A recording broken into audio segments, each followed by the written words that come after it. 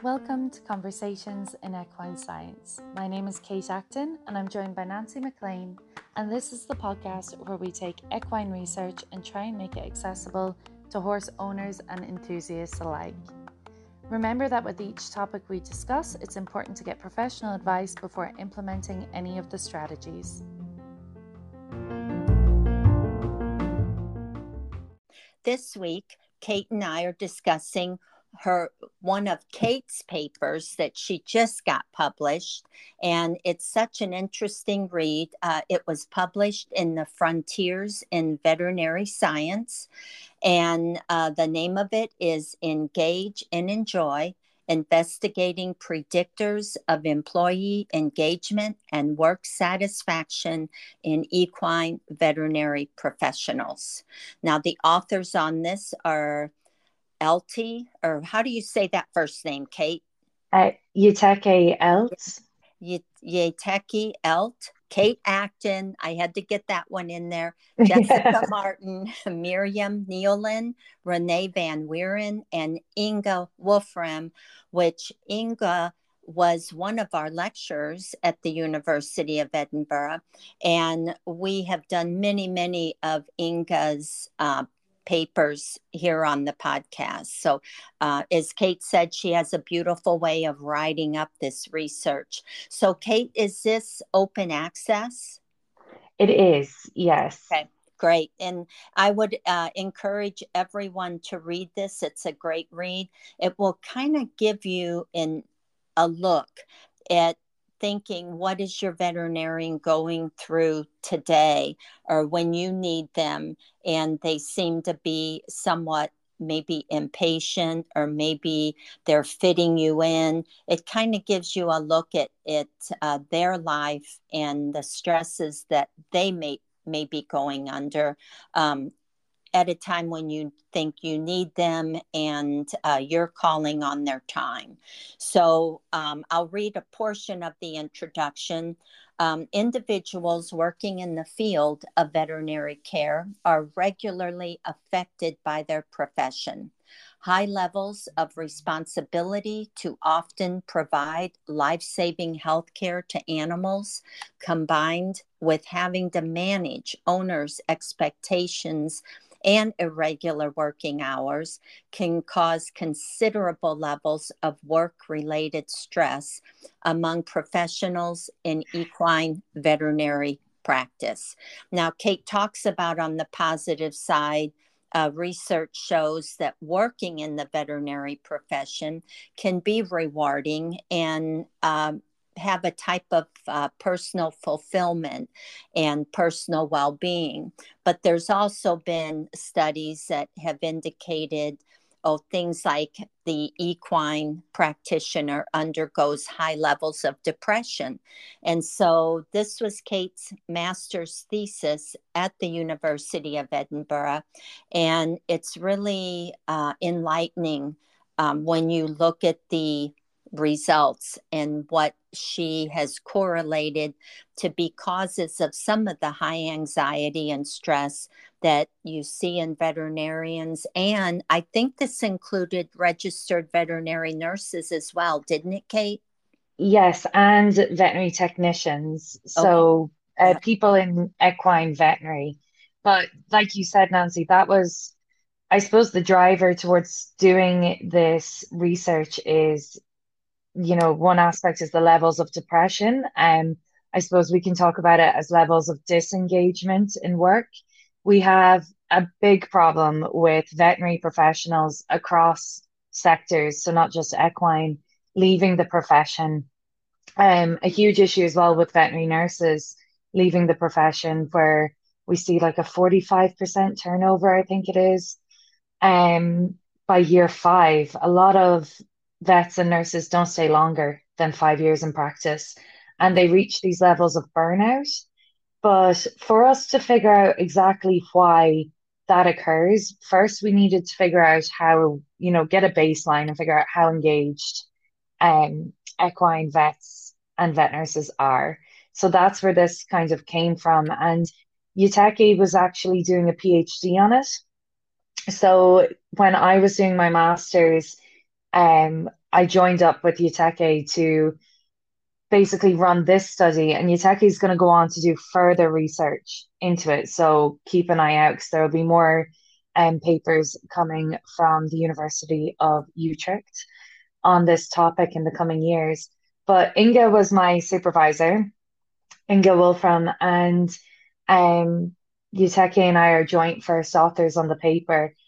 It basically consisted of us pulling together a survey, and we wanted to target the United Kingdom, United States, and the Netherlands. But we had responses from all over the world. So in the paper, we have an exhaustive list of all the countries that got back to us. And we wanted to just see how happy people were in general in practice. And it was actually quite enlightening, because we found that basically work engagement and satisfaction can be looked at under four different factors. And when we look at those four different factors, we can see what kind of, or hypothesize what really triggers people to be happy or engaged in practice. It's a bit broad to say happy, so I will point that out, but to be engaged in your work. Um, and not to get into too much of the nitty gritty of the actual how we kind of pulled this together, because we had 31 questions, but when it comes to statistical analysis, to bounce 31 questions off of um location, off of age, off of work hours, there's too many variables when you're doing that kind of statistics, and you run the risk of having errors. So we grouped our questions into factors. So we've four different factors: pride and purpose, company culture and relationship with management, working conditions and compensation, and then team culture and learning possibilities. And in the survey, people just basically scored from 1 to 5 on questions such as, it'll say a statement and you score it. So I am proud to tell people where I work, 1 to 5, whether 5 is you're proud or 1 is you're not proud. Management recognizes strong job performance. I am satisfied with the job related training I got. It goes through all these different questions to try and get a picture of how happy people actually are in practice. So it was a lot of work, a big, a big undertaking, definitely during my master's. I remember as my first research project, just finding so much information coming back from it. So trying to kind of focus that down into these four factors makes it a little bit easier to understand. So when I say pride and purpose, this is the extent to which personal core values align with the mission of the employer. Company culture and relationship with management, that's the manner in which staff members interact with each other and the management. Working conditions and compensation, that's formal employment conditions relating to responsibilities and rewards and levels of collegiality. And then team culture and learning possibilities is the encouragement to pursue personal and professional growth in practice. Yeah. And I think looking at this paper and these four factors, I think you could apply this to any animal business, because even if it's a pet food and grooming store, if you're not getting satisfaction out of these four factors, I mean, you're less likely to stick with them long term. And I think just about anything with an Yeah. organization, I mean, even a zoo, you have to be satisfied in these four factors. So I thought that was really neat, Kate, the way you tied these four factors that pretty much reach into every sector of working within an organization. I was kind of impressed too that you got 518 complete responses, and most of them were from the UK, but you also had so many. I mean, and I think the fact that you included technicians and veterinary nurses as well, someone could look at this, that they're thinking about entering these professions. And this would be a great guide for what school you might decide to go to. And then once you graduate, what practice you decide to hook up with. It's interesting to note that if someone owned their own practice and were considered an employer, they were happy in all these factors because they run the show. And, of course, they're all geared to their system of satisfaction.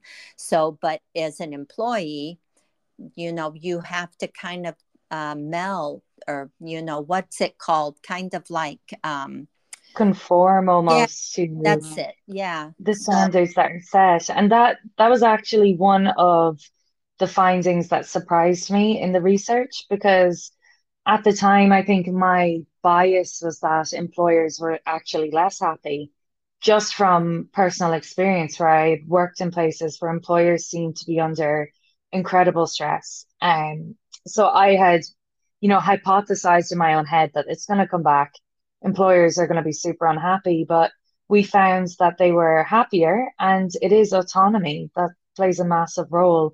And that's something that you can take forward and use with your employees. Not everyone can be the boss, but you can give your employees a sense of autonomy, let them make some decisions, let them be part of big decision making too, and let their input guide decisions you make in the practice or in, that area of work, because it is one of the factors in our three psychological needs. So for us to have effective human functioning and wellness, we have three psychological needs according to self-determination theory. So it's relatedness, competence, and autonomy. And that's just the ability to control your actions and your behaviors.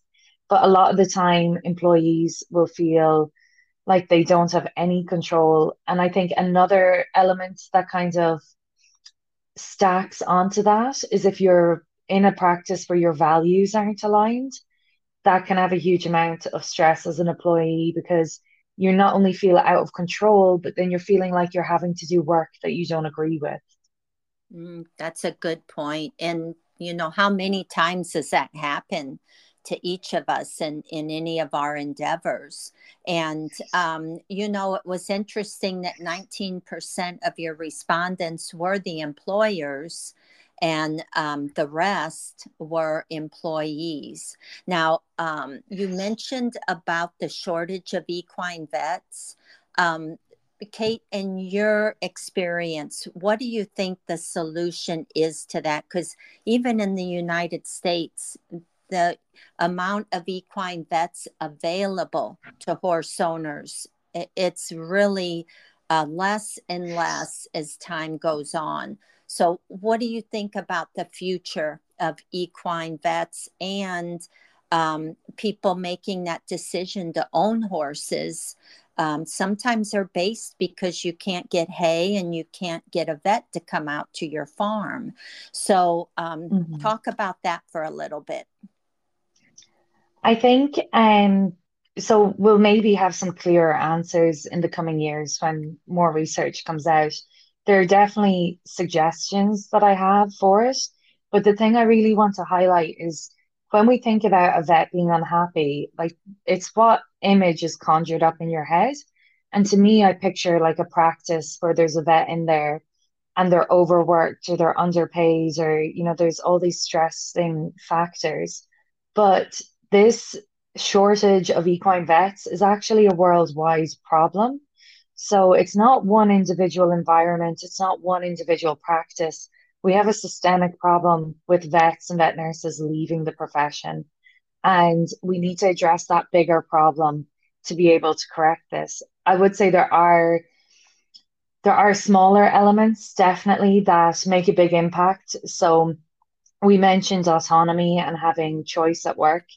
Um, Teamwork is really important, and having your values align with the practice's values.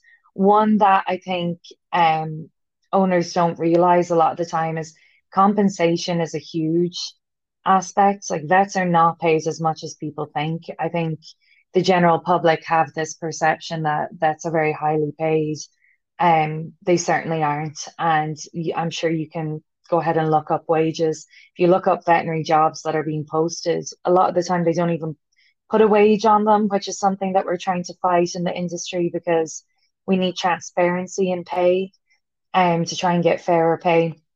A lot of veterinary nurses and vet techs are paid minimum wage and they're working massive hours. I mean, if you take a yearly salary for a vet and you break it down to how many times they're up during the night, how many times they're having to come out to emergencies or stay back late, and they do get paid for those hours from their employer. It's not that they don't, but it's that it's not as lucrative an industry as people would think. Drugs cost a lot of money. You know, the overheads that are involved in practice cost far more than owners realize. So actually, the margin is really small. It's not the employer's fault that the vets aren't paid as much. In some cases, it absolutely can be. I mean, some don't pay enough, or will take advantage of less experienced professionals.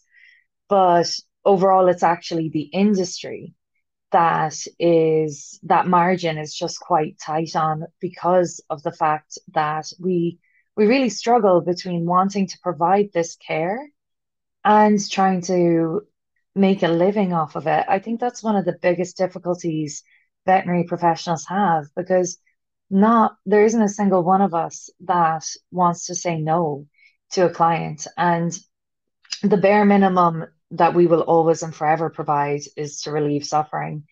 But we want to go above and beyond for every patient. And it really is difficult when you have clients that can't afford treatment and you're trying to help them, or you have clients that may not want to pay for certain treatments, or don't see the value in the skills that you're providing. I think there's a lot of different elements that kind of tie into what causes it. But the thing that really stuck out for me is it's not just one place it's happening. It's, you know, right across the world, we're having this problem, and pet ownership is increasing, you know, month on month, year on year. So the demand and the pressure is increasing the entire time. Yeah. And what do you think, Kate, since we kind of focus more on horses on this podcast, what would be your advice to horse owners or a horse professional listening to this podcast to make things less stressful on their own veterinarians when, they're needing a vet to come out? What can they do to help that be less pressure on that vet? I think I think the first thing to know is that it is an absolute vocation and the vet does care. And it's never that your animal's not important. So if you ring up and, you know, you tell the vet what's going on with your horse and you're demanding a vet comes out straight away, the vet, the nurse, the receptionist has the expertise to take the information you're giving them and determine where they sit in a triage list. So if we have one vet that's available and we've got three emergencies ring in, we have to prioritize on what is more severe. So I think that can cause a lot of frustration for owners where they don't understand, you know, I know myself, like I can see it from the veterinary perspective. And then when my dog is sick, I absolutely see it from the owner perspective where you are just panic. You're just sitting watching them breathe because you're so stressed about them being sick. But just understanding they are valuing and they are absolutely taking what you say seriously, but it does come into play of what is, I suppose, the more critical, time critical emergency. And that will sometimes mean you have to wait to be seen. I think the other thing as well is have good management practices. It is very difficult as a veterinary professional, to get a phone call on a Friday evening and to be told, the horse has been lame for 2 weeks, but now it's an emergency. Like it's super frustrating because it's like you're calling us at the 10th hour. We've still not finished surgery. We haven't finished all these other things. And you're demanding that we come out to see the horse for an ongoing lameness or something like that. So I think client education is key. And, horse owners are actually very highly educated about their horses. Um, will be my opinion again when it just when it comes to equine, because horses are expensive and so delicate as animals.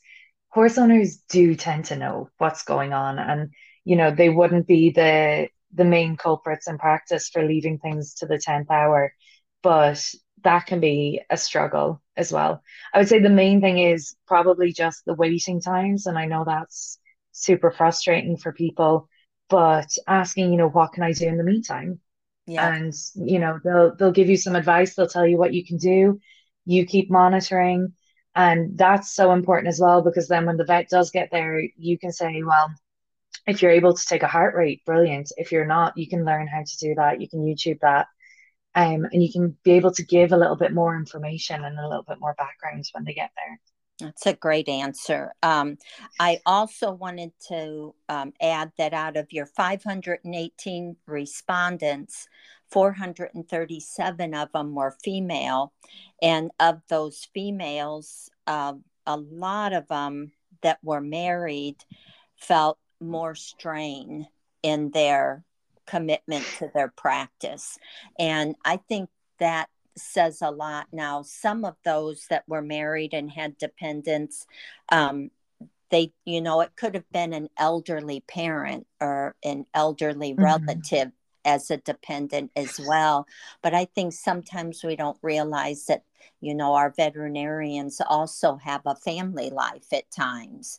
So I thought it was, spot on that the ones that weren't married seemed to be more satisfied and felt more satisfaction, I should say, because they're probably under less pressure to get everything done and then get home and have their family time.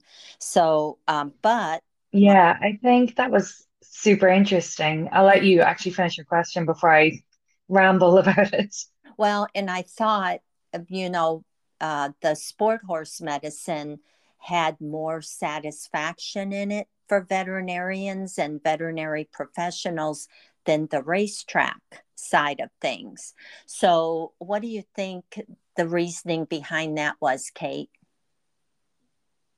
So for the relationships, you were spot on with what you were saying. People who were married or in a couple, and that was with or without dependents, were less happy than single people. And we could maybe theorize it's because of the demands of the job. Someone who's single um doesn't have pressure to be at home maybe at certain times. Like they can obviously still have hobbies and have their own life outside of that, but there's no one that they're necessarily letting down. And so that can play a role in it. Because initially I thought if you had a partner, if you had someone else, you had support. So maybe that would improve your satisfaction or your engagement. But we found that people who identified as single were able to put more into their pride and purpose when it came to the job. When it came to the sport horses, then this was super interesting. So we hypothesized the reason why sport horse medicine is more satisfying than racetrack medicine is due to owner attitudes. So it's not to say that racehorse owners don't absolutely love their horses, because there are racehorse owners out there that do. But it's where we start to toe the line between a horse being a commodity or being a business and being this sentient animal that is considered a part of the family. So I think that's kind of potentially, we need to look into it further, but potentially where the crux lies with it, because money is always a big issue. Mm-hmm. And I think I've seen this, time and time again with veterinary employees. It really does frustrate employees they can't provide a service because the cost of treatment's too high. And Hmm. that's from the heartbreaking, like almost charity cases where the owners don't have the money and we're trying to get hold of charities to support to get the treatment, right up to owners who have a lot of money, like the race industry, but they've weighed up the cost versus the value of the horse and they don't see it aligning. So the treatment's not going to go ahead. And ultimately, the vets want to help the animals. So that is their driver to even be in the industry. And I think it can be really heartbreaking when we deem an animal that could be rehabilitated, not to a level where it could race again, but it could be rehabilitated and that animal could have a good quality of life, but that option is kind of taken away.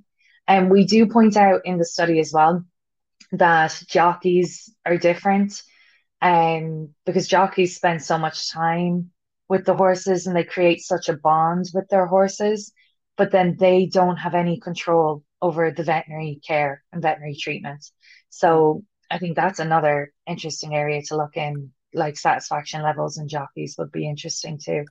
Yeah. And I think jockeys too, they have um, a certain interest in the well being of that horse because no one wants to experience a breakdown. And the Hmm. jockeys are putting themselves at risk by riding a horse that maybe a vet is recommending the horse have a layoff, but maybe the trainer and owner says, we've got to keep running while the horse is fit. And that's always it seems like opposing factors with one another. And I think you always have to go with the safety side of it, because if you put a horse out there that's not 100%, you're risking the life of your jockey. And we should always consider that, the life of the horse and the life of the jockey too. So I think that is an interesting factor that you brought out, that, I was picky about what horse I exercised because breakdown Yeah. happen during training. And, you don't want to take that risk with your own life as well. And the least thing, you don't want to create more pain in that animal. So, but yeah, that, And we do see, like, when we just to kind of back up why sport horses were a little bit higher for the satisfaction. mhm. Um, it was because there's research that shows typically sport and leisure horses are generally kept for longer. Oh, So ownership changes more regularly in racehorses. So maybe the bond isn't created as well between owner and racehorse. And some owners are very hands off. They yeah. rely on the trainers and rely on the jockeys and they rely on the yards to look after the horse. So sport and leisure end up being kept out of feelings of love or friendship, and almost become part of the family. Yep, yep, that's a good point. And then, Kate, you've already kind of answered this question, but you said that you were surprised that employers had the most positive, um, satisfaction in the four factors. But what was the most interesting finding that was a big surprise to you in researching this paper that you didn't anticipate to come across before you started putting the numbers together? I think what surprised me the most, aside from the owners or aside from whether someone was in a couple or not and satisfaction with work, was the kind of the smaller picture that we got back when we look at the individual data. So at the time, I was still working in veterinary practice, and I was at a point where I was ready to leave the profession. I was lucky I hadn't burnt out, but I had seen many vets and nurses burn out, and I thought it's time for me to make a career change. So I think from that point of view, I probably had a more negative view of how people were feeling. And I thought that the results would come back really dissatisfied. I thought we're going to have super low scoring on these Likert scales. You know, people are miserable. There's no way they're happy. And the lovely thing that kind of reaffirmed my faith was the responses came back, and yeah, people aren't happy with everything in their job. There's going to be some factor that they're not happy with. But seeing people rate certain factors highly was just the kind of that little peak to say that there is hope to improve this. You know, knowing that people are proud to tell other people where they work. I love that statement. And some people are super proud to tell people where they work, or they were really proud of how, or they rated highly how their management recognizes their job performance, or, you know, what opportunities there were for growth, or their relationships with their co-workers. You know, there's loads of elements that really stood out that were great for some people. And you can look at this table and you can ask yourself these statements and you can mark yourself 1 to 5 on how you feel about them and maybe have a conversation in your workplace. I know it's not always possible, and I know, you know, some employers and some line managers aren't open to discussion, but in those cases, that's where your values no longer align. And again, it's not always possible to change jobs. And in the current economic climate, I know it can be really difficult, but where we can make changes, do. Um, I think sitting back and waiting for changes to be made is where we end up kind of in a more detrimental state. But overall, I think how I kind of wanted to round up, or I suppose summarize the importance of this work, because I know it's really looking at veterinary individuals, and the link is okay, they're equine vets in this case. But why does that matter to you if you're listening? If veterinary professionals aren't engaged and if they do reach those levels of burnout, that's going to have a knock on animal welfare, and it's going to have a knock on your pet as well. So, where I gave the example, for instance, of those 3 emergencies and we've only got one vet, you know, we can't split them 3 ways. And if one emergency ends up becoming more exasperated and going on for longer than we thought, there is a knock on effect from that. And there's a psychological knock on effect for that vet who feels like they're letting the animals down and they're not meeting those needs. And I think furthermore than you know, potentially not being able to carry out treatments or making mistakes, because that comes with burnout as well. And even the best doctors make mistakes. We are all human, unfortunately. Um, I think if we continue down this road and we don't value veterinary professionals more, and we continue to see these numbers drop the way they are, then we're going to be left with more and more circumstances where we're trying to split one vet 3 ways. And that's going to have a knock on effect for your horse that's in your stable or your horse that's in your paddock.